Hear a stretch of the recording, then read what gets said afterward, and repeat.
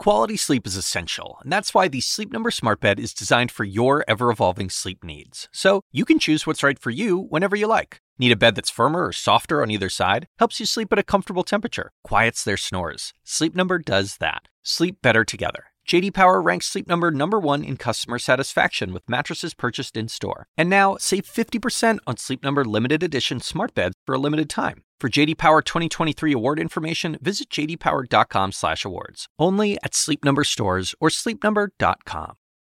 This episode is brought to you by Shopify. Do you have a point of sale system you can trust, or is it a real POS? You need Shopify for retail. From accepting payments to managing inventory, Shopify POS has everything you need to sell in person.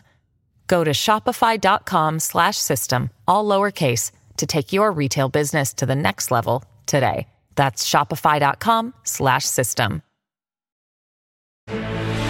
This is CNN Breaking News. Welcome to the lead. I'm Jake Tapper. We have this breaking news off the top. At the University of Nevada, Las Vegas, reports of a shooting, reports of multiple victims. That's according to the Las Vegas police, who add that the suspect is dead.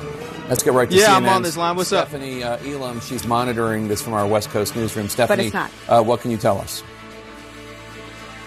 We are getting a lot of information here, Jake, that we're just trying to sort out right now. What we are learning, though, is it's noteworthy to say, first of all, that we do know that the shooter, as the Las Vegas Metropolitan Police Department has said, the shooter has been contained and is now no longer alive. That part we do know. However, we do know that this started around noon local time, so just about an hour ago, when we saw the campus impacted by this near Beam Hall. And also there are some reports around Student Union as well, but those are very close to each other, so not clear yet if those are two separate incidents.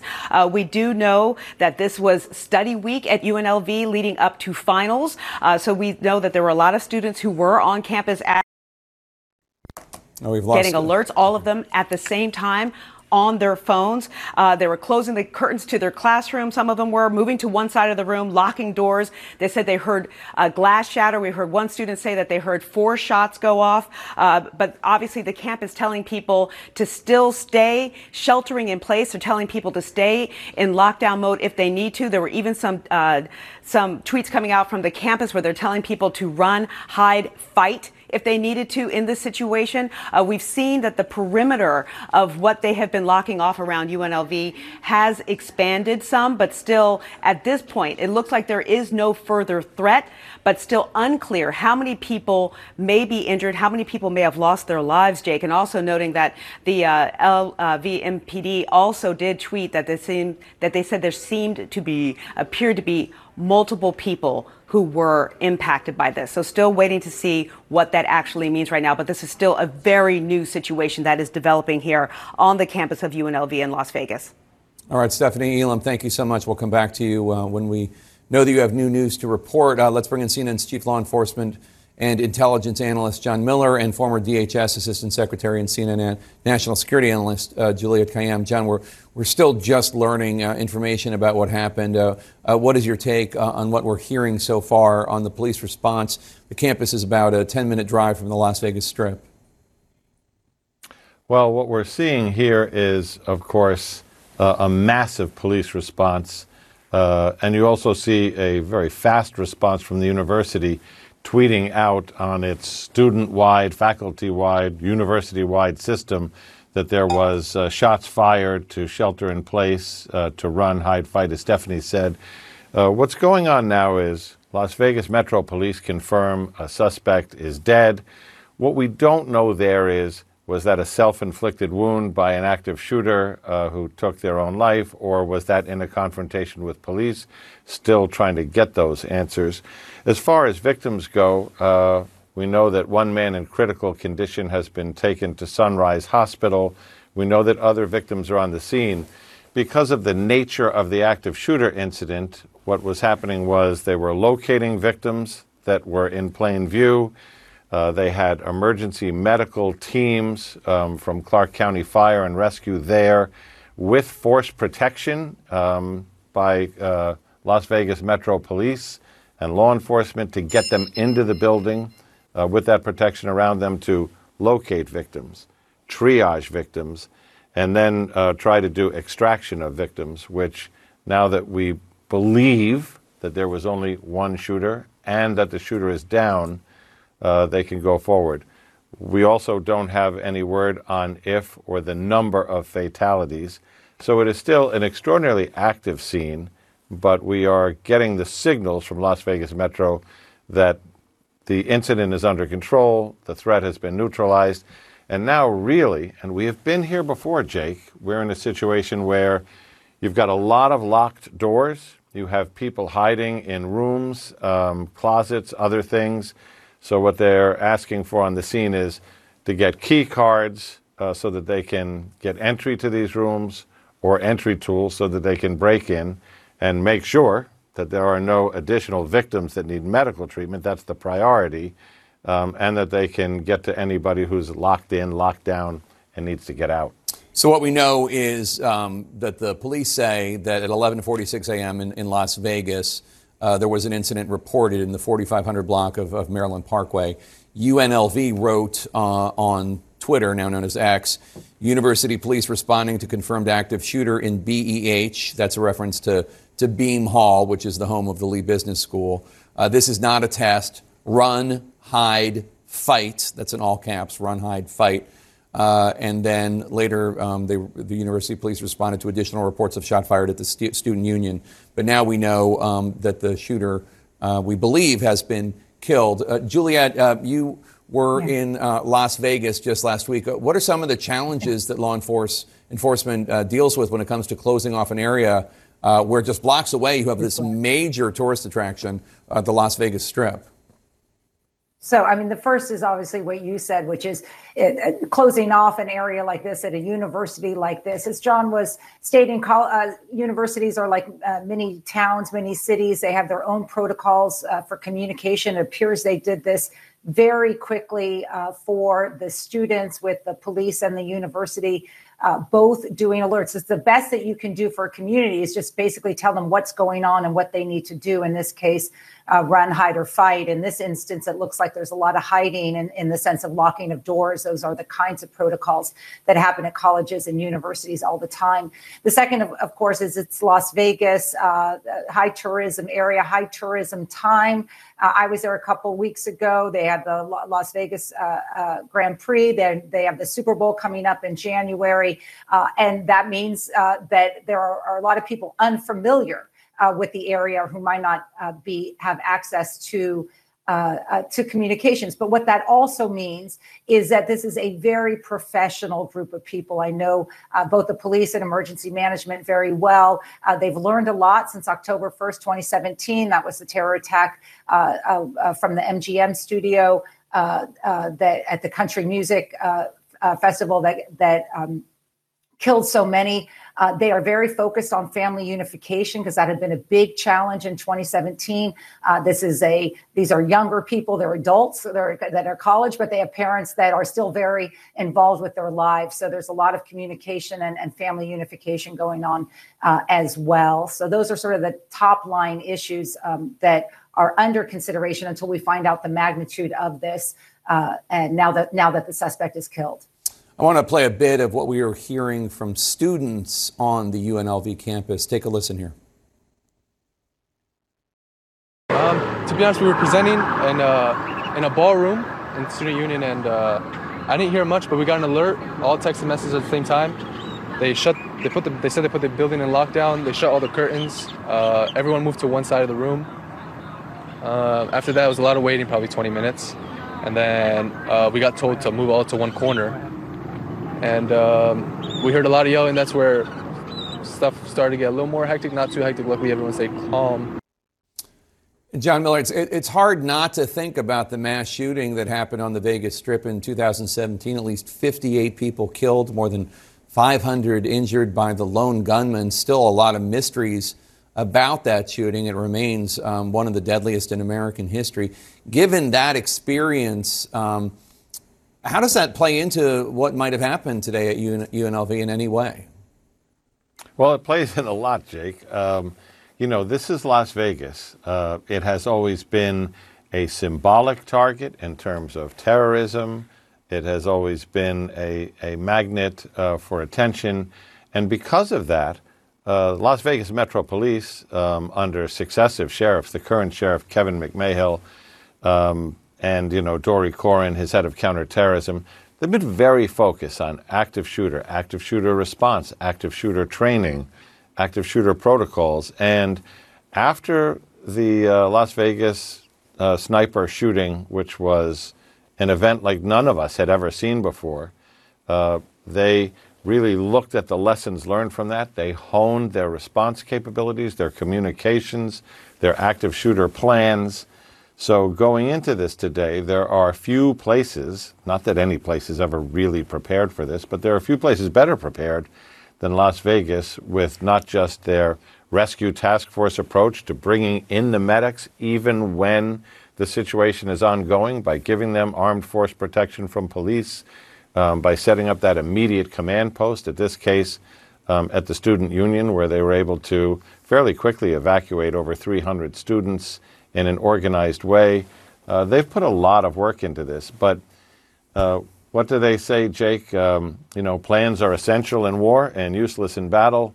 No matter how much practice and protocol and training and drills, physical drills with real role players you go through, when the bullets are flying and people are screaming in the 911 and, the units are arriving, keeping these things organized and focused and the information sharp is a real challenge. And obviously we see some of that today, but it's a massive response from people who unfortunately have had a lot of practice.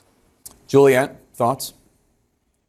I completely concur with John. I mean, this is a well-trained, very professional, both city, university, and county efforts. And so the main focus now, of course, is how many are dead and how many are injured. Those numbers matter to everyone in terms of what kind of incident it was. And then second, what's the motive? John and I were supposed to be on your show for another reason, which is just the increased threat environment related to a lot of issues right now in the United States. And so now that they know who it is, they're going to, and he's dead and confirmed dead, they are going to now look to motive. Was he a student and had some vengeance against a person or a professor, which we sometimes see, or was it a larger motive out there? And that's going to be a big question in the next 24 hours.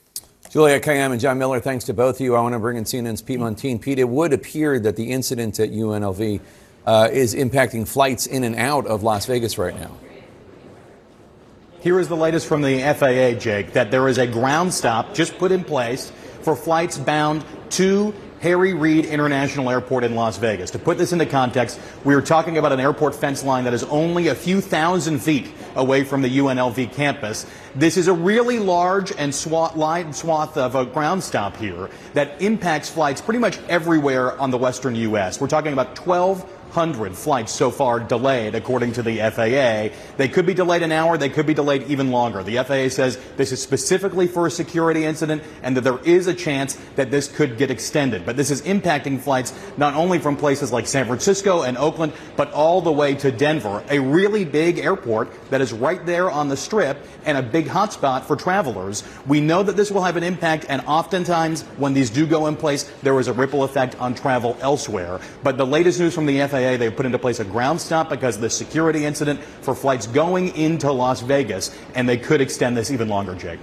All right, Pete Montine, thanks so much. We're standing by for a news conference from police in Las Vegas any moment now. We see them starting to set up the microphones. We're going to squeeze in a quick break. We'll be back in a moment. This podcast is supported by Sleep Number.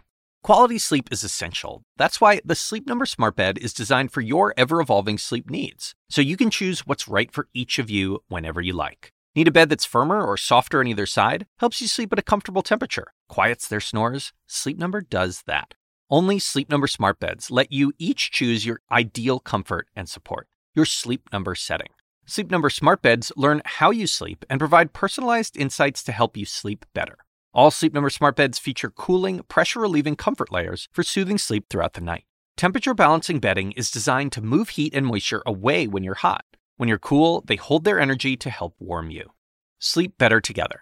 J.D. Power ranks Sleep Number #1 in customer satisfaction with mattresses purchased in-store. And now, save 50% on Sleep Number limited edition smart beds for a limited time. For JD Power 2023 award information, visit jdpower.com/awards. Only at Sleep Number stores or sleepnumber.com.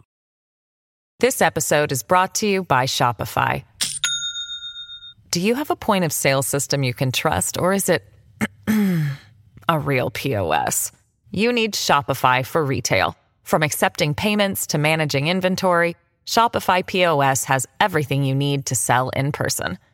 Go to shopify.com/system, all lowercase, to take your retail business to the next level today. That's shopify.com/system. We're back with the breaking news. The scene just moments ago, military-style tanks rolling near the University of Las Vegas, or I'm not sure that's a tank, but a military-style vehicle of some sort. Police say that the shooter, or the suspect at least, is dead. We're standing by for a news conference with police. Let's go back to CNN's Stephanie Elam, who's in our West Coast newsroom. Stephanie, what's the latest?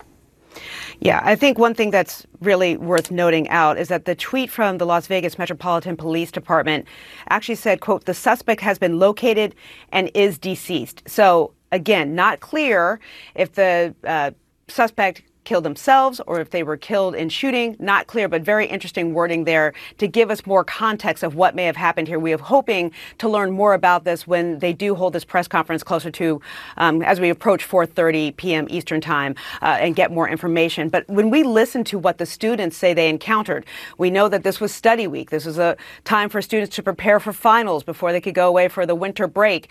They were there on campus, a lot of them studying, some of them trying to figure out what to do, and really going to protect themselves the best way they could. They became very aware very quickly, we heard, that this was a serious situation. They're saying that some of them closed curtains to classrooms, moved away to the other side of the room, locking doors. Many said that they heard glass shattering, some hearing shots fired as well. So all of this happening on campus, and it's still unclear whether or not this was just happening in Beam Hall, which is where the Lee Business School is. It has computer labs, laboratories, classrooms, obviously.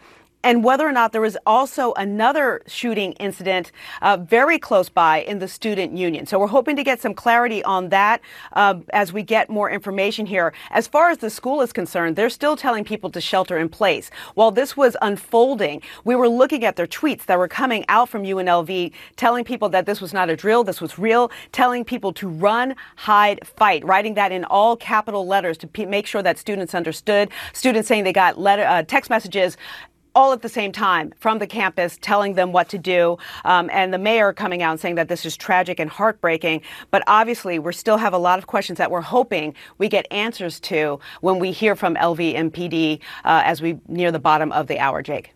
Let's bring back, thank you, Stephanie. Let's bring back John Miller and Juliet Kayyem to talk about what's going on. We expect to hear from police soon. John, what kind of details would we expect to hear this quickly after the shooter, or at least the suspected shooter, has been stopped?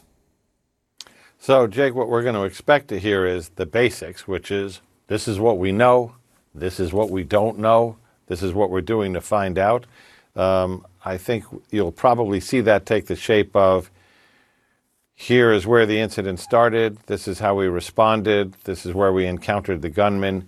It appears, and all of this is subject to change because you understand, having done way too many of these, the fluidity and preliminary nature of this information. But it appears that the suspect was encountered by police.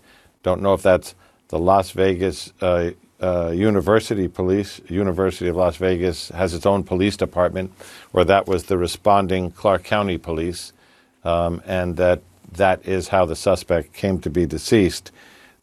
We have heard numerous reports of a possible second suspect. Now, let me go full stop here.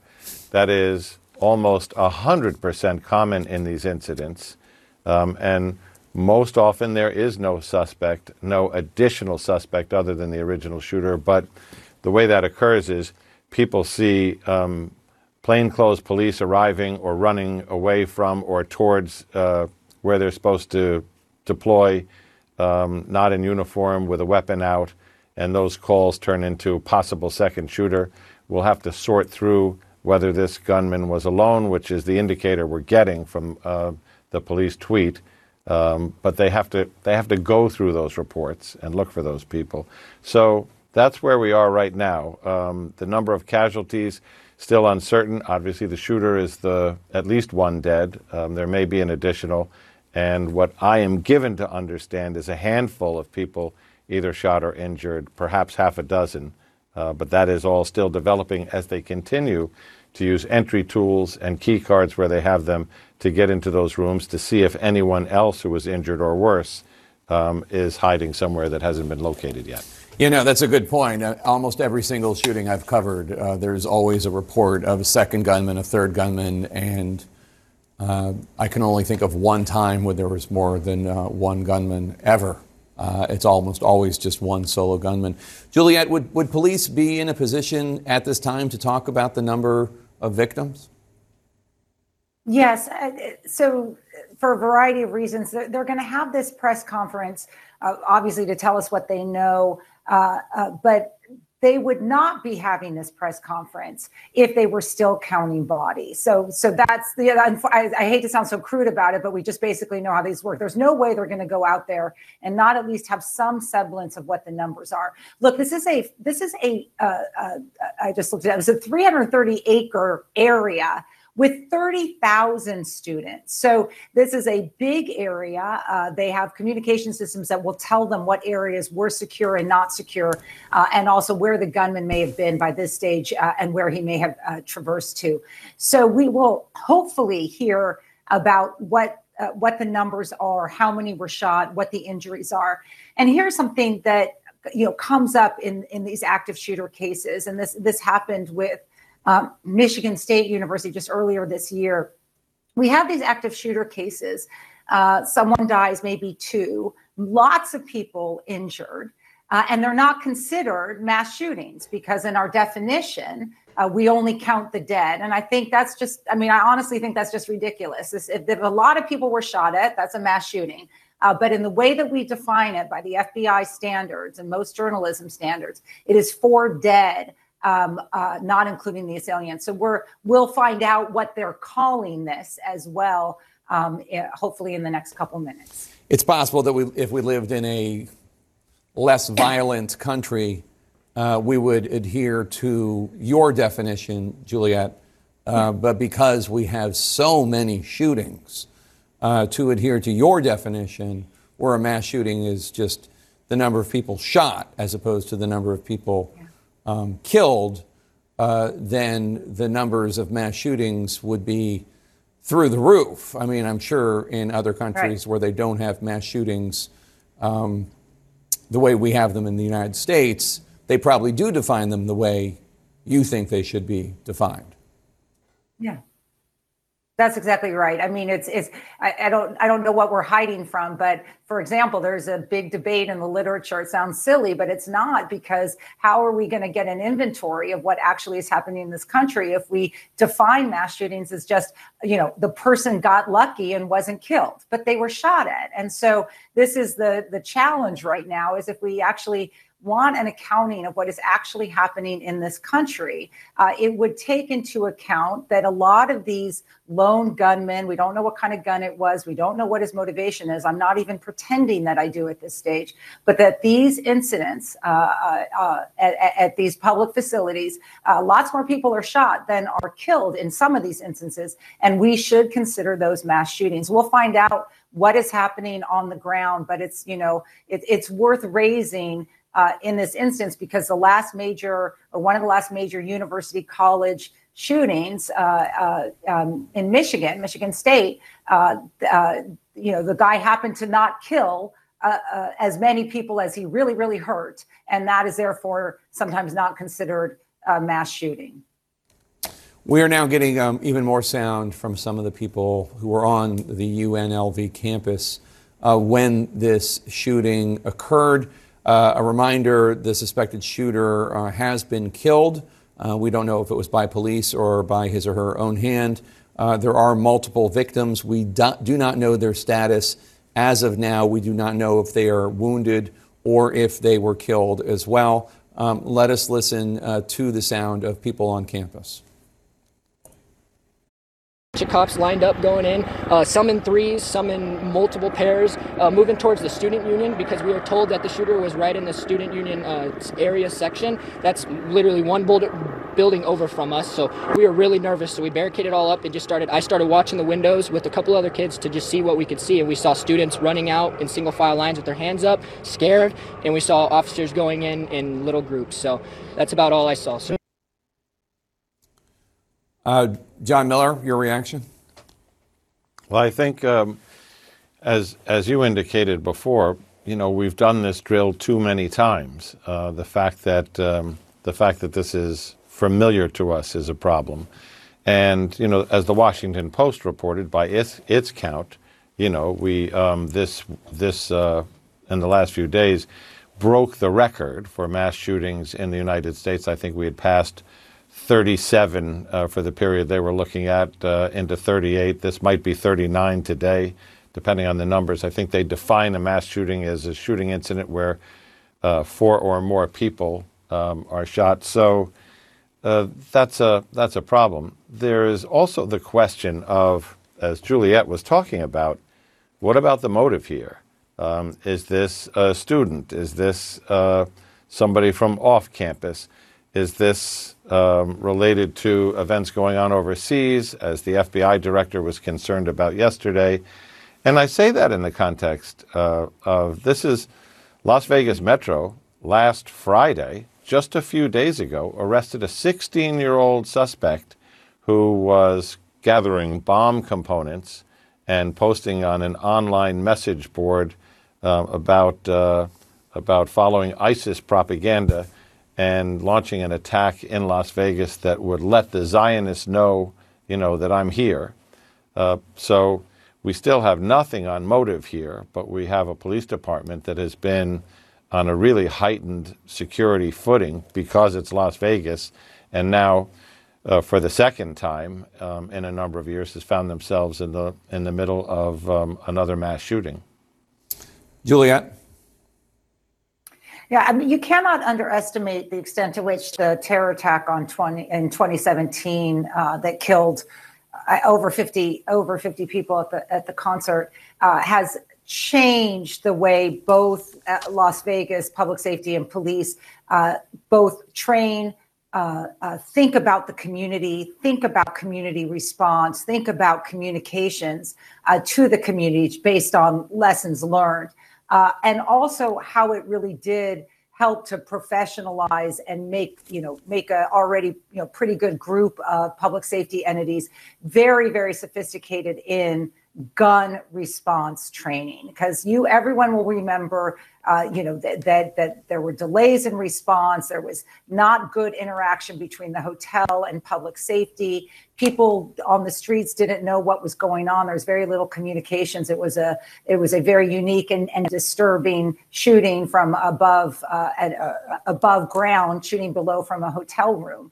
And so there's been a lot of changes over the last couple years. And then certainly as Las Vegas hosts major events, and once again, it has the Super Bowl relatively soon, it continues to do that. But I am glad to hear that they're having a press conference this soon. We've seen public safety begin to delay these, which not that I need to know something that they don't know. It is just simply, it's a way also to reassure the community, reassure students, and also reassure parents. As I keep saying, 30,000 students who are probably between the ages of 18 and 22, anyone with kids those age, you don't consider them adults, right? There are lots of family members and others who are waiting to hear what happened if they haven't heard from their children.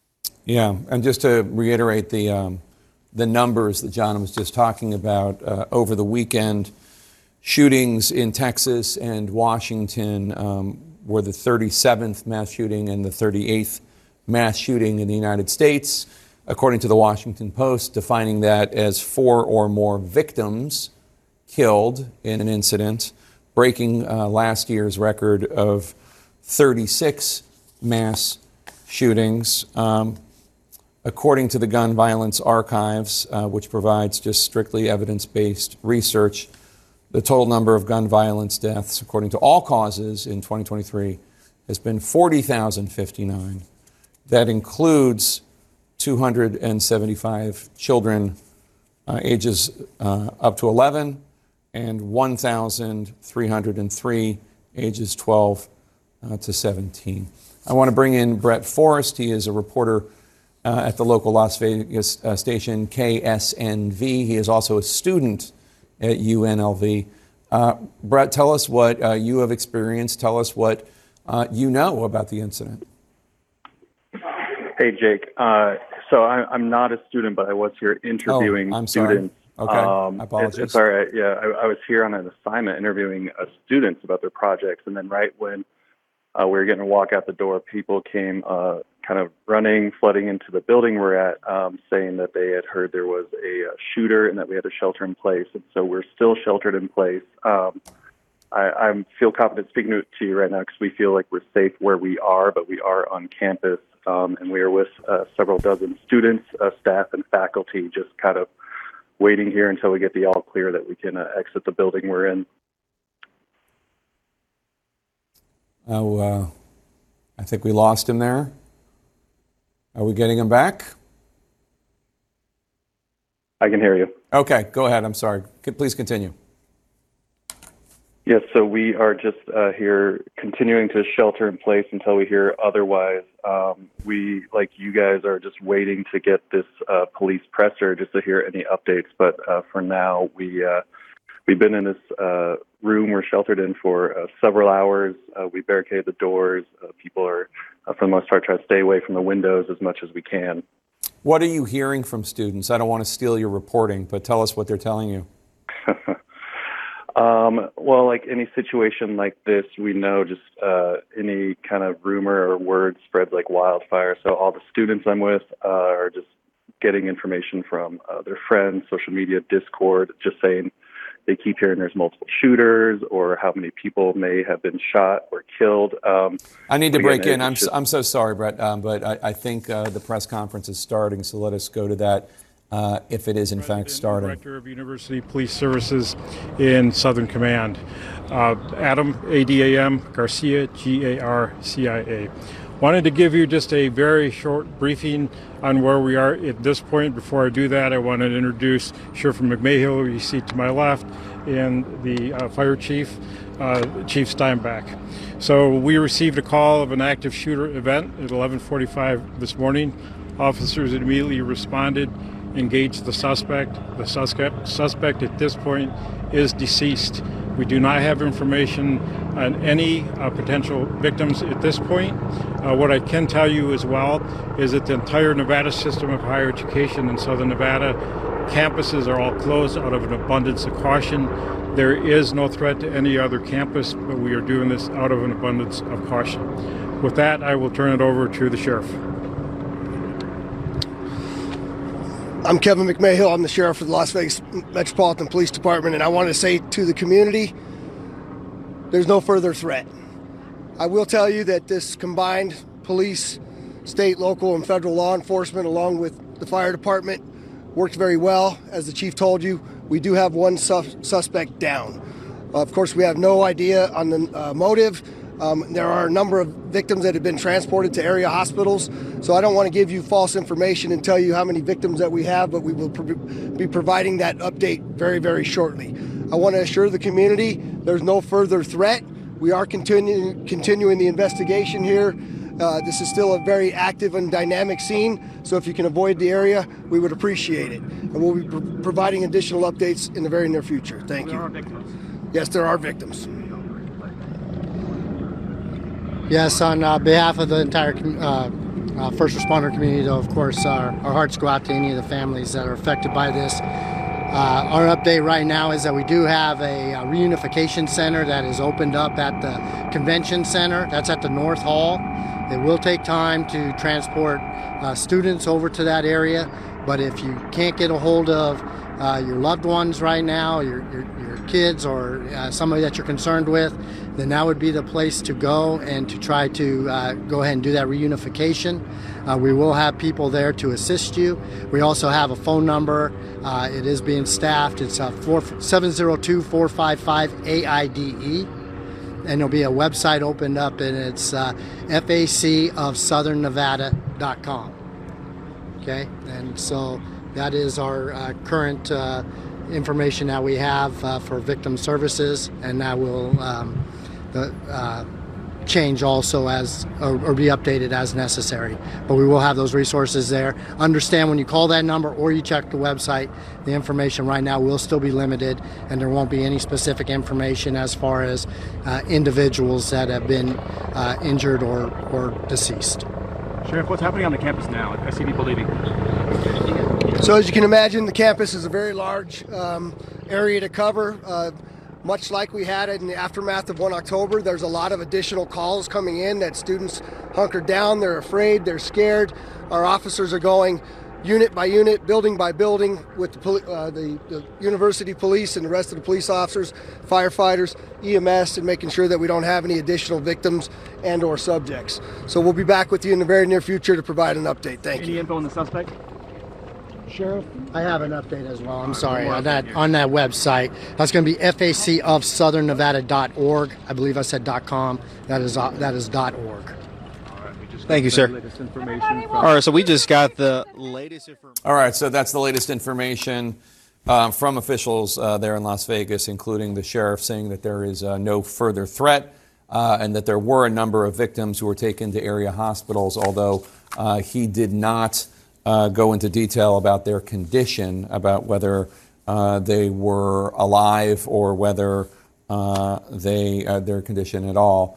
They did confirm, the sheriff and others, that the suspect has been killed. They're also working on a reunification center for students and others on campus. I want to bring back CNN's Chief Law Enforcement and Intelligence Analyst John Miller and former DHS Assistant Secretary and CNN National Security Analyst Juliette Kayyem. John, your biggest takeaway? Well, I mean, we were talking before about, we expected that press conference to be bare bones, which is here's what we know, here's what we don't know, and here's what we're doing to find out. We got all that, maybe a little bit less, in that what we do know is there is a shooting. We knew that. What we do know is the suspect is down. And I think from Kevin's statement, Kevin McMahill, the sheriff, that there's no further threat. That tells us a third thing, which is the shooter is down, and they do not believe there's a second shooter, as we so often see those reports in the fog of war, as Ed Davis called it, after these things. So now it is a question of counting up the number of victims beyond the gunman, how many of them might be deceased, how many were moved to hospitals, and in what condition, and what their condition will be. And I think the last piece is they're continuing to go through those rooms to find out if there is any other victim who is either unable to move, unable to communicate, or still hiding. That's a process of clearing two buildings, the Student Union building and the business center where this may have started. Those are fairly significant spaces to go through if you have to open every door, every room, every closet. So that'll take some time. But he did say they would be back. Let me just say this. Kevin McMahill is the sheriff. When they had the Las Vegas sniper incident with over 500 people hurt and multiple calls, he was the under-sheriff, and he was in charge of that operation from a tactical standpoint. I was with him in the early summer, around June, out in Las Vegas when we had the Leadership and Counterterrorism Conference, where we bring together all the top counterterrorism people from around the world. And, the presentations that went on at the conference that Kevin hosted were all about what to do in the major incident, how to handle it, what the threat picture was, what was coming, and so on. So he's a guy who is very much attuned to the global picture, to the big picture, and very experienced in crisis management. And Juliette, we didn't get really any information about the victims other than the fact that they're on their way to the hospital. Is that, why is that? So one would be notification to the family members. I was surprised we didn't get numbers. They clearly think this is over. They know what the count is. I think it's better for, even if it's a floor, to give a number of how many people have been transported. If it's a low number, people feel calmer. If it's a high number, we know what kind of incident we're facing. The Family Unification Center has one of these lessons learned after the terror attack in Las Vegas. It's at the convention center. It sort of pops up. They sort of know how to do this at this stage. And they are trying to get students with family members if they haven't been able to connect, in particular parents that can't get their kids on a phone or find out whether their kids are okay. So they know how to run this. They have separate what's called assistance facilities. It's a euphemism for, a place in which family members who may have children or friends who have been shot are taken separately than your reunification center. So we didn't hear much about that. So that might give us a hint about what the numbers might be. But some number of people have been shot. We just don't know how bad, and nor do we know anything more about the background, the age, the gender of the shooter. So hopefully we'll hear more. Those are all known facts right now. And as you know, I've been a big proponent of getting that stuff out there quickly so you can calm communities that are rightfully concerned. Nevada is an open carry state, it is familiar with guns. I mean, in the sense that this isn't not a surprise, but that this is a community where lots of people have guns, and so this is a community that also you don't want them taking stuff into their own hands. You want to calm people, and public safety needs to be able to do that, even if they don't know every single detail. All right. Thank you so much, Juliet and John. We're going to continue to monitor this story, and as we learn more from Las Vegas, we will bring you that news. We are going to squeeze in a quick break. We'll be right back. And we're back with the breaking news. The scene just moments ago. Military-style vehicles rolling near the University of Nevada, Las Vegas after a shooting. Police say that the suspect is dead. They say that multiple victims have been taken to the hospital. Let's go back to CNN's Stephanie Elam in our West Coast newsroom. Stephanie, what is the latest? Right. So what we have learned is that the police engaged the suspect. That was a new detail that we learned from that quick press conference that we heard, Jake, and that the suspect was put down. They're saying that there are no other threats throughout the campus, but what they're doing now is the police are going through floor by floor, building by building, to make sure that they haven't missed anything, to clear it out, to also let any of the students, faculty, staff that may still be in those buildings, letting them know that they're okay. They've set up also a reunification center at the convention center, and they said it's going to take some time to remove all the people from campus and to meet those, have those people meet their loved ones over at the convention center. They're saying they're working there, but obviously it's way too early to know if there was a motive at all at this point. They're also saying that they have a number of people who've been moved to hospitals, but they didn't want to go into that. Still not clear if there are any deceased, according to officials on the ground there. They still didn't say that. But still, what we have heard from some of these students indicates that there may have been shootings in two places that are very close together. And that still has not been made clear whether or not it was just there at Beam Hall or if it was also at the Student Union, which we know are very close to each other on campus. So that is one question that stands out there. We do know that some of the hospitals have gotten patients, but we know one hospital that has not in the area. So still looking for more clarity on that. But it is worth noting that the UNLV campus is closed for the rest of the day, as well as all of the institutions of higher education throughout the state of Nevada for obvious reasons here. The mayor calling it tragic and heartbreaking, and the governor of Nevada, Governor Lombardo, saying that his office is in constant communications with LVMPD as well as UNLV as well to make sure that they have the resources that they need and they can get to bottom of this. But obviously right now it's still just very early. Keep in mind that this all started at about 11:45 a.m. local time. So it is really still very early on in this investigation. Jake. That's right. And for those just joining us, at about 11:45 a.m. Las Vegas time, authorities first received a call of an active shooter at the campus of the University of Nevada, Las Vegas. And according to A spokesman for the university, quote, officers immediately responded and engaged the suspect. The suspect at this point is deceased. They say they do not have any information about potential victims. We are told that a number of victims from the shooting have been taken to area hospitals, but we have not been told how their condition is or the number of victims. Let's bring back Brett Forrest, a reporter at the local Las Vegas station KSNV, who joins me on the phone. So, Brett, I understand you're still on campus. Tell us what's happening, where you are, what you're seeing. Yeah, Jake. So we tuned into the press conference here. We heard that there's no threat, but we are still sheltering in place. We're in one of the buildings on campus. We've been here for several hours now. I was here for my assignment interviewing students here at UNLV just about some work they were on, and then that's when we started running in around 11:45 saying the shooter, and we've just been sheltered in place inside.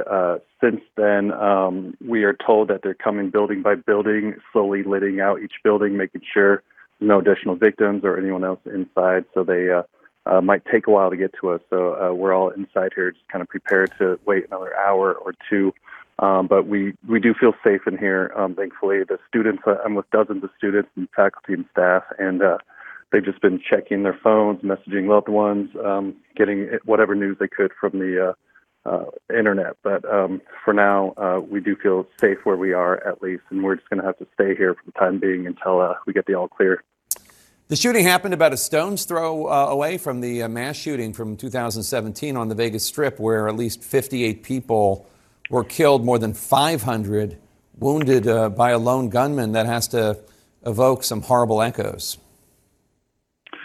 Absolutely. Some student here actually was just saying to me, you never think it's going to happen until it comes to you. And that's how a lot of them here feel. A lot of students here at UNLV are from Las Vegas. They're homegrown. They know exactly what the community went through in 2017. And so it's a scary, unfortunate situation. And I'm sure a lot of them are worried maybe their classmates or friends are amongst the possible victims. It's just hard to say because there's just so many rumors swirling right now, and the students are getting whatever update they can. But, it truly is just stone's throw away, as you said. And it's just unfortunate our community has to go through this again. Yeah, no, it's horrible. Brett Forrest, thank you so much. And we are continuing to follow this breaking news, a shooting on the campus of the University of Nevada, Las Vegas. We'll bring you all the latest after this quick break.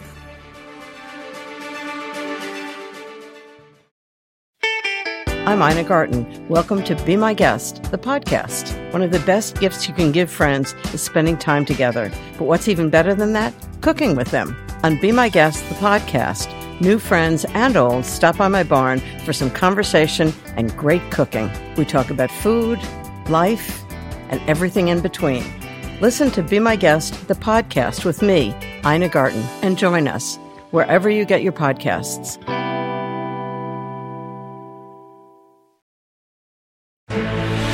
This is CNN Breaking News. Welcome to The Lead. I'm Jake Tapper, and we start this hour with breaking news. Police say that multiple victims have been taken to area hospitals after a shooting at the University of Nevada, Las Vegas. Officials say that the suspect is dead, and there is no longer a threat to the community. Let's get straight to CNN's Stephanie Elam in our West Coast Bureau. Stephanie, tell us what is the latest news from this latest shooting.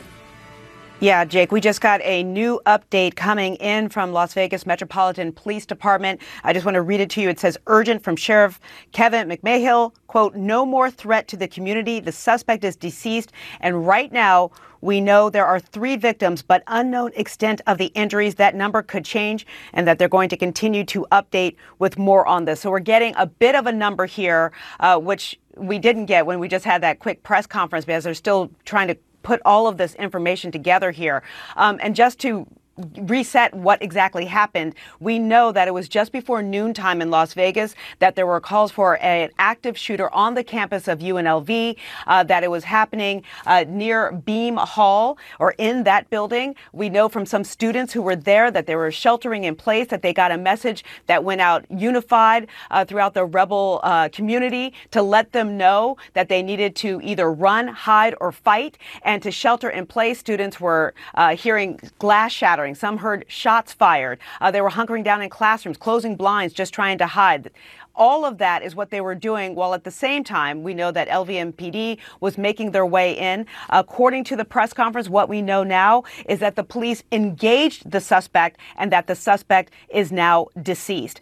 We also know that they do not have a motive yet at this time. They said that a number of victims have been transferred to area hospitals. It is also worth noting that UMC is the only level 1 trauma center in Nevada, and it's in Las Vegas, and they say at this time they have not received any patients.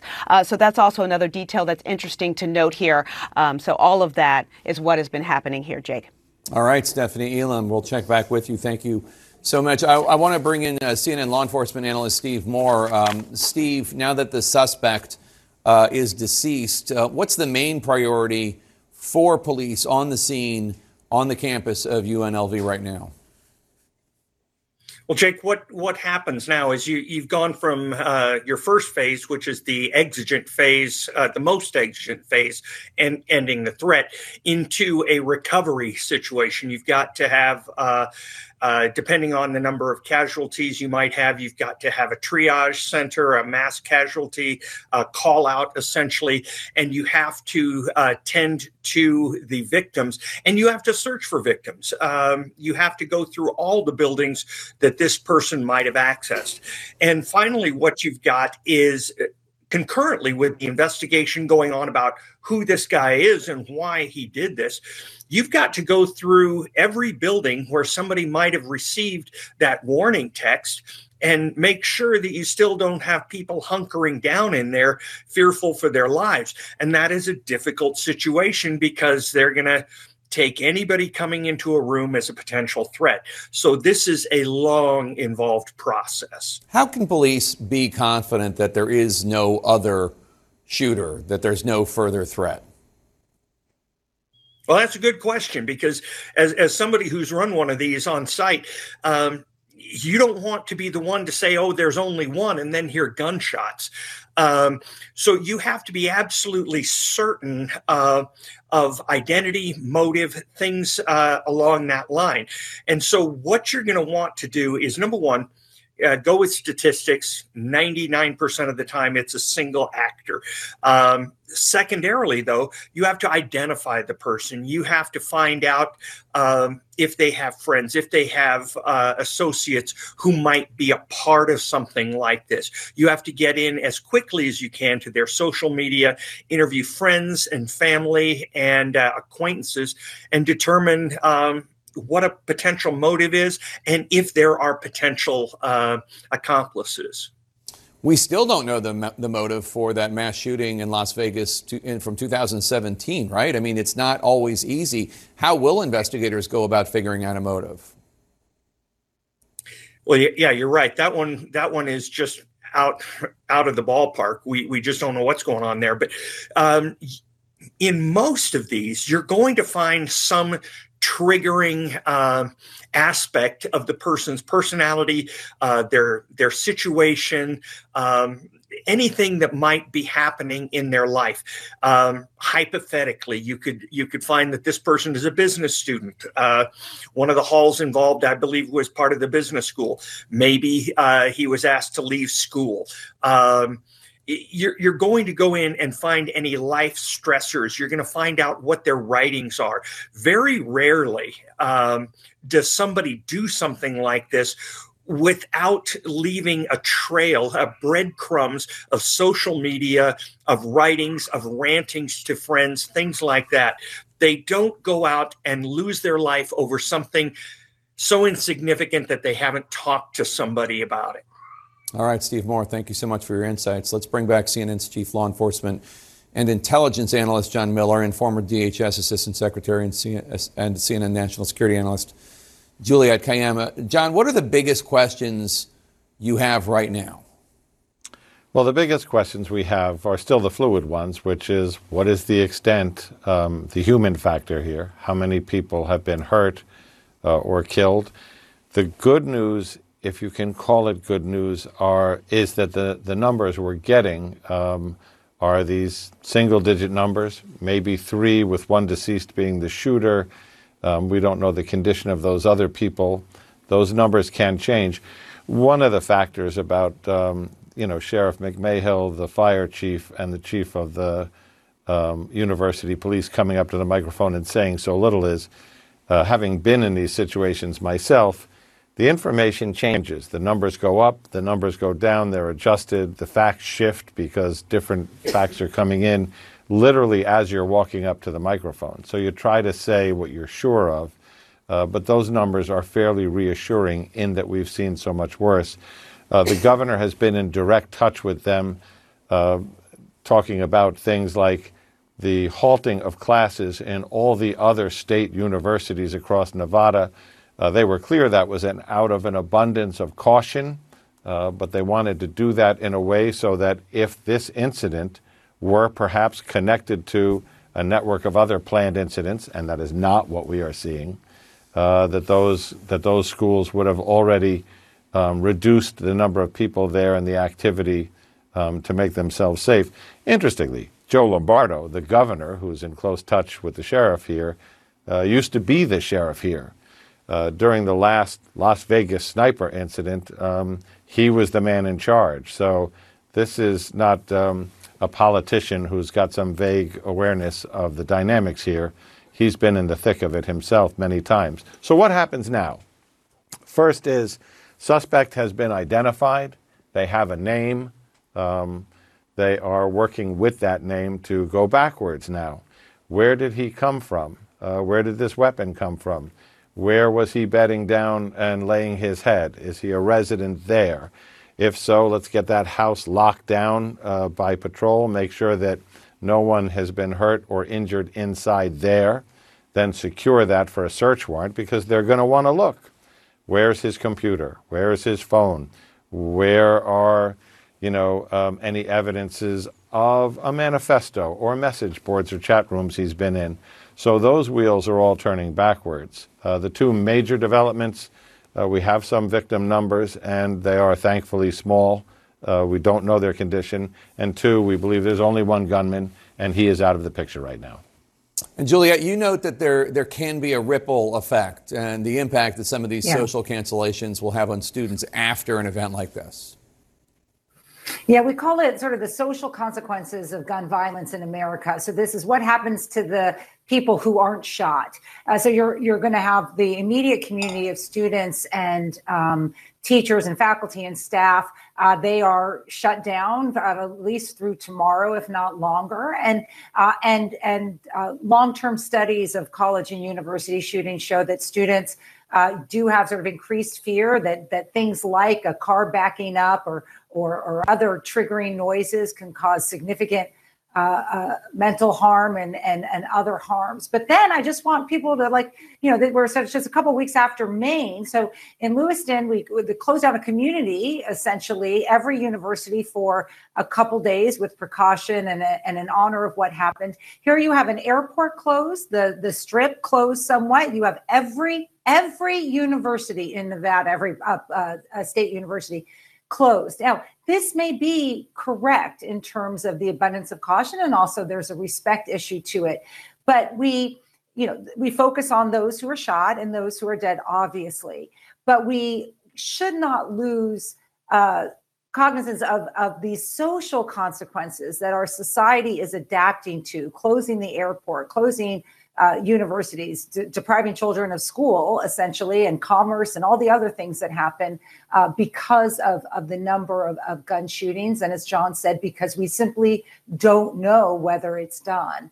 So it's just worth remembering in our reporting about what these social consequences that we sometimes forget as we talk, of course, about the victims. Juliet Kayyem and John Miller, we're going to continue to follow the breaking news. Police now say At least 3 individuals were Anthony. victims in the UNLV shooting. We do not know the extent of their injuries. As soon as we learn the extent of their injuries, we will bring that to you. We are also following another big story out of Nevada. At least 6 people were indicted by a grand jury in Nevada. They are accused of participating in a scheme intended to overturn the 2020 election. We're back in a moment with that story.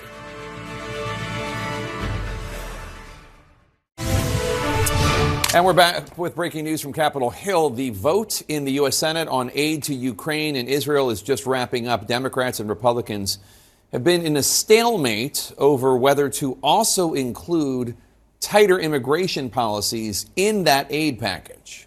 With us now to discuss, Democratic Senator Chris Coons of Delaware. He's a member of the Senate Foreign Relations Committee. He's also national co-chair for President Biden's 2024 campaign. Senator, the Senate is set to go home for the holidays next week. Will this aid package pass before you all go home and wish each other a Merry Christmas? Jake, we should not go home for the holidays without passing this urgent supplemental funding bill that would sustain Ukraine's fight against Russian aggression, provide critically needed assistance to Israel, fund humanitarian relief for innocent civilians from Gaza to Ukraine to a dozen other countries, and support our partners and allies in the Indo-Pacific who are standing up to Chinese aggression. It's a big and broad package, and it also includes the single largest investment in border security. President Biden's request would include $13 billion for border security. They would hire thousands of Border Patrol agents, Customs and Border Protection agents, asylum officers, and significantly improve border security. My hope is that after today's vote, we can get down to the business of crafting a compromise that can pass. Leader Schumer gave the Republicans a path forward by promising them the First Amendment vote on this package. I know that's procedural, but the point is that if we can get 60 senators between the two parties to agree to a responsible compromise on border security, Leader Schumer has guaranteed that will get a vote and would get attached to this package. We now have a very short timeline to get this urgent work done. So the Senate's classified briefing on Ukraine yesterday, you were there, correct? Yes, I was. It devolved into a shouting match over border security, and Republicans say the meeting was a waste of time because you guys, the Democrats, refused to even let them address border security. Now, the White House's supplemental request, as you note, includes $14 billion for border security. So did shutting down border talk at that meeting hurt the bill's chances of passing? I frankly think that that performance at the briefing and the vote today was meant to signal that Republicans are united and firm in insisting changes in border security policy. I also think the president's supplemental showed the willingness to invest massively in border security. And we should stop with the theatrics and get to the bargaining table and close the gap between the two parties. If the Republicans want tougher border policies, right, and they want tougher asylum policies, they want it, want it to be easier for the Border Patrol to send people who are not in this country legally back over the border. And the border crossings are I remember when then DHS Secretary said 4,000 people crossing the border. I forget if it was a day or a week, but he said that was a crisis. And the number right now is something like 14,000, right? It's exponentially higher. Why would you not want the president to have the ability to alleviate this crisis? Well, Jake, that's exactly the sorts of things we are talking about. There's a record number of people crossing the border and seeking asylum. That's why there have been negotiations over the last few weeks about how we might modify or change the standards for asylum review. The overwhelming majority of the people who cross our border, claim asylum, and then go into our legal process for several years are ultimately found to not be eligible for asylum. So I do think there's room for us to agree on a higher initial screening standard, on faster processing, on investing more in making sure that those who've got a credible, legitimate legal claim that they're being persecuted because of their faith or their political views have a chance to get into our country, but the majority who do not don't get into our country. I do think we can work this out, Jake. President Biden told donors behind closed doors that he wasn't sure he would be seeking another term if Donald Trump weren't running. What's your reaction to that? And are you still sure that he's the best one to take on Donald Trump? I understand in 2020, that was his argument. He's the only one that can beat Trump. He's the only one that could get that coalition together, et cetera. Are you sure that that's still the case? I've heard some Democrats say he might be the only one that can lose to Trump. I disagree with that, Jake. That's for sure. Given today is another tragic day where Americans are mourning the loss of victims in a mass shooting. I'll remind you, it was 5 years ago that Las Vegas suffered one of the worst, largest, most tragic mass shootings in American history at the Mandalay Bay, where there was a shooter who killed dozens and dozens of people. President Biden last year signed into law the most significant gun safety legislation, the most significant investments in community mental health in our Safer Communities Act in decades. He was derided in the early primaries in 2020 in my party for being naive, for believing that he could accomplish big things in a bipartisan way. And President Biden has signed into law the largest investment in infrastructure since Eisenhower, the biggest reduction in prescription drug prices ever, the largest efforts to combat climate change ever. He has a remarkable record on which he can run in 2020. And let me just remind you in closing, Jake, President Trump, former President Trump, has said he wants to bring back a Muslim ban that would use religion as the basis to bar people from coming into our country, and to use the National Guard to screen people throughout our country, round them up and deport them from the interior of our country. He has a whole series of extreme immigration proposals that don't reflect the values of our country. President Biden ran in 2020 to oppose that, to restore the soul of our nation, and I'm convinced he's the right leader to carry us forward in that important work. Don't tell me, tell the Democrats in Dearborn. Democratic Senator Chris Coons, thanks so much for your time. There was an intense confrontation between families of hostages and Israeli Prime Minister Benjamin Netanyahu. CNN has the leaked audio of that confrontation, and that's next.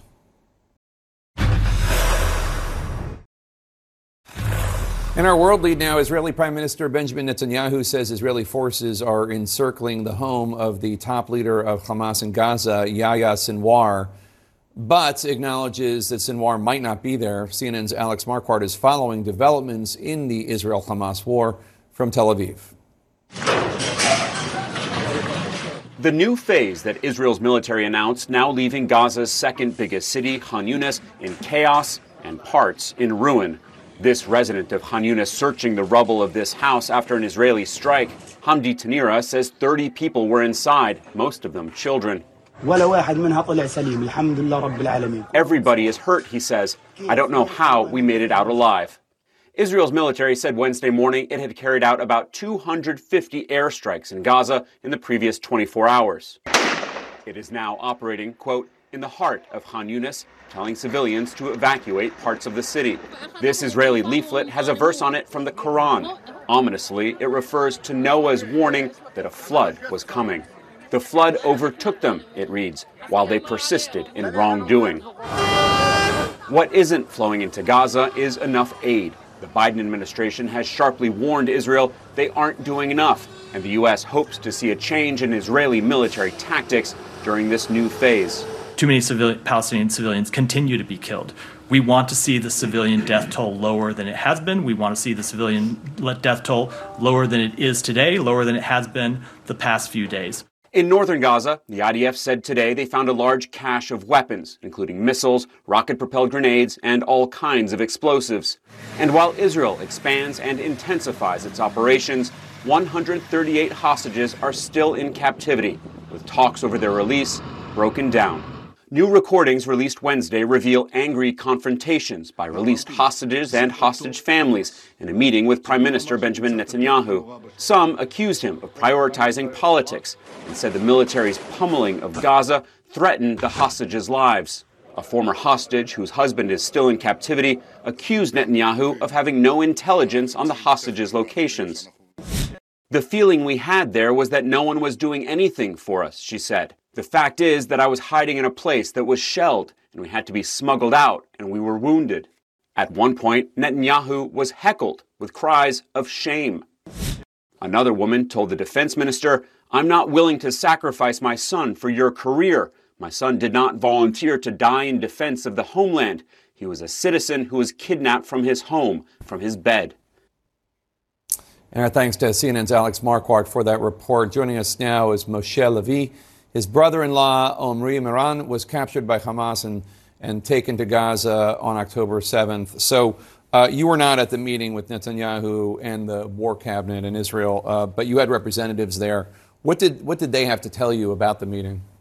Yeah, my sister Lishai, a survivor of October 7th, and Omri, my brother-in-law, father, were there, Dani. They said it was a difficult meeting, but they also spoke of what they heard of what other hostages experienced, those who were released. They were horrified to hear of the treatment they had with Hamas. And of course, that emphasized the urgency to release all the hostages as soon as possible. They spoke as well of the interactions that were there with the elected officials. Some were more positive than others. But we are going to keep advocating, going to go and meet those elected officials, whether here in the US, internationally, or in Israel, because they are the ones who were chosen to take the right decision and release the hostages. Is there anything you can tell us about the treatment of the hostages by Hamas? Because I think that's important for people to know. Yeah, from what we heard from the reports that were allowed to be aired, people were under almost starvation conditions. Some were abused, electrically shocked, irrespective of whether they were Israeli or foreign nationals. People were showering in groups in front of their captors, Hamas terrorists, and there were other kind of incidents that were possibly of sexual nature, both to women and men. Those are some of the reports we heard. We hear that men are treated even more severely than women. And we are, as a result, we understand that every second in captivity is eternity, and time is of the essence to release the hostages. Do you think the Netanyahu government is doing everything it can to get the hostages home? I believe that it is my role as a citizen of Israel to continue advocating for the release of citizens of my country. I think it's my role as a family of a loved one who is in captivity to continue advocating for him. I'm not a politician, not a military strategist. And I'm not going to choose what the government is going to do. I'm lucky I live in a democracy, because come elections, I'll be able to judge their decision and whether the decision led to the release of my brother-in-law and the release of all the hostages or not. I know that one of the hostages said at the meeting that, I don't know if it was a man or woman, I assume it was a woman just because the women are being released, that the intelligence, the Israeli intelligence, they don't know what they're talking about because they heard bombs hitting nearby. And she doubted that they knew what they were doing when they were bombing. And obviously there are serious questions about Israeli intelligence given what happened on October 7th. Yes, I think there was an issue of trust. There is an issue of trust after what happened on October 7th. But I believe that the Israeli military, the IDF, is doing what they can in order to ensure they minimize generally civilian casualties in the Gaza Strip, but specifically making sure the hostages are not in harm's way. So I believe the release hostages, for what she said, they experienced the most horrific thing, and we need to keep hugging them once they release, keep believing them, keep hearing them. But at the same time, I want to also believe that my government is doing what it is expected to do, which is to bring about the release. Sometimes I feel like we're living in the upside down, because while obviously the Palestinian people have been victims of Hamas in many ways too, since they were elected in 2006, and then since they stopped elections from happening, and since Hamas began oppressing them around that same time, there is a group of Americans, a sizable group, that do not understand. This is a twisted group of people who kill gays, who oppress women, who... This is a terrorist organization. This is not a revolutionary organization. Yeah, I totally agree with you. I grew up in Sderot, a blue-collar town on the Israel-Gaza border. I spent most of my life there. I served on the Israel-Gaza border as well in a unit called COGAT, coordinating with the Palestinian Authority and the international community to reduce the stress and suffering in the Gaza Strip. But I know Hamas is not a friend of the Palestinian cause. I know it's not a friend of Israel, definitely not a friend of Israelis, and it's not a friend of freedom and liberty. And for that reason, it's an organization that should not be allowed to exist after this horrific war. But for me, my priority right now is not Hamas. My priority right now is for Israel and the international community to do all they can to bring about the release of the hostages. And I'm talking as well about putting pressure on countries like Qatar and Turkey to understand there is a cost for their policies and their interaction with Hamas, to put pressure on countries like Russia and Iran, to put pressure on the UN and the ICRC to do their job, the humanitarian mission, and fulfill that humanitarian mission to visit the hostages and provide the medical attention. That's my mission. Omri Moran, your brother-in-law, is no different from any other hostage being held unfairly, unjustly by any other group in the world. Moshe Levi, thank you so much. We're going to keep covering these hostages until every one of them is home. Thank you for being here. We appreciate it. Coming up, CNN's Anderson Cooper with a deeply personal project he's been working on, one that will affect every single one of us. Stay with us. As you know, CNN's Anderson Cooper has a fantastic new podcast about grief and loss. It's called All There Is. I just can't recommend it highly enough. In the latest episode, Anderson reflects on his brother who died by suicide. And he spoke with President Biden, who also knows quite a lot, in fact, way too much, about what it's like to lose someone you love. A few days before I spoke with President Biden, I was going through a box of stuff in my basement that belonged to my brother Carter. He died by suicide when he was 23.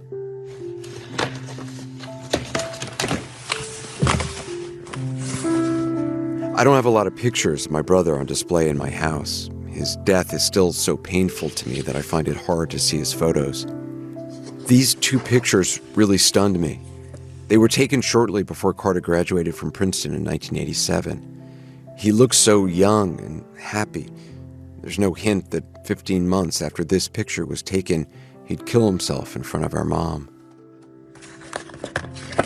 Looking at these photos, I don't recognize my brother. And I realized I don't think I ever really knew him. I didn't allow myself to, and I didn't allow him to know me. When our dad died, Carter was 12 and I was 10, and it slapped us both into silence. We never spoke about my dad with each other, or with anyone. I think my brother would be alive if we had. Why is it so hard to talk about loss and grief? We all go through it, so why do we keep it hidden away? Cry in private, speak the names of our loved ones in hushed whispers only we can hear. That's why I wanted to talk with President Biden. He's been more public about grief than any American president in history, and this is his most personal interview yet. Do you ever still feel overwhelmed by grief? I do, as it relates to my son, Bo. God willing, I'm gonna see him again. Bo Biden died in 2015, and in 1972, President Biden's first wife, Nelia, died in a car crash with her 13-month-old daughter, Naomi. I found myself spending a lot of time. What could I have done? Was it my fault this all happened? What could I have done differently? The interview is deeply revealing. The most powerful man in the world talking about the private pain he still feels. I opened one of the boxes that had never been opened, and there was a scrapbook. And there was a picture of the car. I took it downstairs and I burned it. I could not. I don't want to know the detail. Grief doesn't go away, but we can learn to live with it and learn from it. And like President Biden, find purpose beyond the pain. The second episode of Season 2, A President's Grief, is available wherever you listen to podcasts. So many people find comfort and meaning in that podcast. Our thanks to Anderson Cooper for sharing a bit of it. His podcast, All There Is available now. You can download it wherever you get your podcasts. Coming up, an unprecedented indictment levied by the U.S. government. 4 Russian soldiers charged with war crimes against an American who lived in Ukraine. Stay with us.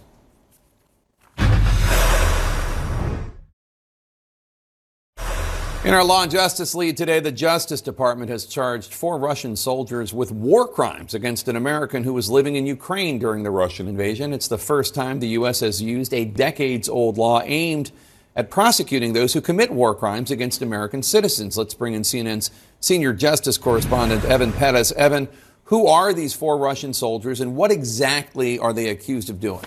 Well, Jake, there are 4 members of the Russian military, and they're accused of kidnapping an American who is living in this village called Milove in the Kherson region of Ukraine.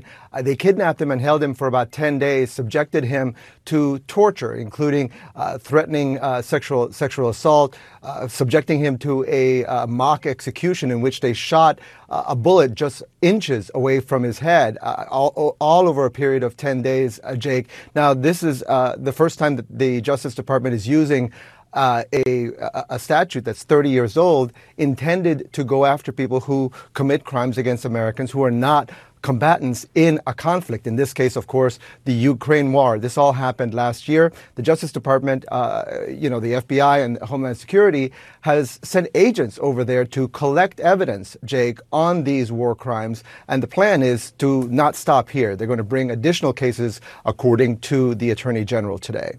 All right, Evan Pettis, thank you so much. And tonight, after the Republican presidential debate, look at you. Look post-debate analysis hosted by CNN's Anderson Cooper and Dana Bash, 10 o'clock Eastern on CNN. Coverage continues now with Wolf Blitzer in the Situation Room. Thanks for watching. When you work next level. And when you play next level. And when it's time to sleep, Sleep Number smart beds are designed to embrace your uniqueness, providing you with high-quality sleep every night. Sleep next level. J.D. Power ranks Sleep Number #1 in customer satisfaction with mattresses purchased in-store. And now, the Queen Sleep Number C4 smart bed is only $1,599. Save $300 for a limited time, only at Sleep Number stores or sleepnumber.com. Prices higher in Alaska and Hawaii. Quality sleep is essential, and that's why the Sleep Number smart bed is designed for your ever-evolving sleep needs. So you can choose what's right for you whenever you like. Need a bed that's firmer or softer on either side? Helps you sleep at a comfortable temperature. Quiets their snores. Sleep Number does that. Sleep better together. J.D. Power ranks Sleep Number #1 in customer satisfaction with mattresses purchased in-store. And now, save 50% on Sleep Number limited edition smart beds for a limited time. For J.D. Power 2023 award information, visit jdpower.com/awards. Only at Sleep Number stores or sleepnumber.com.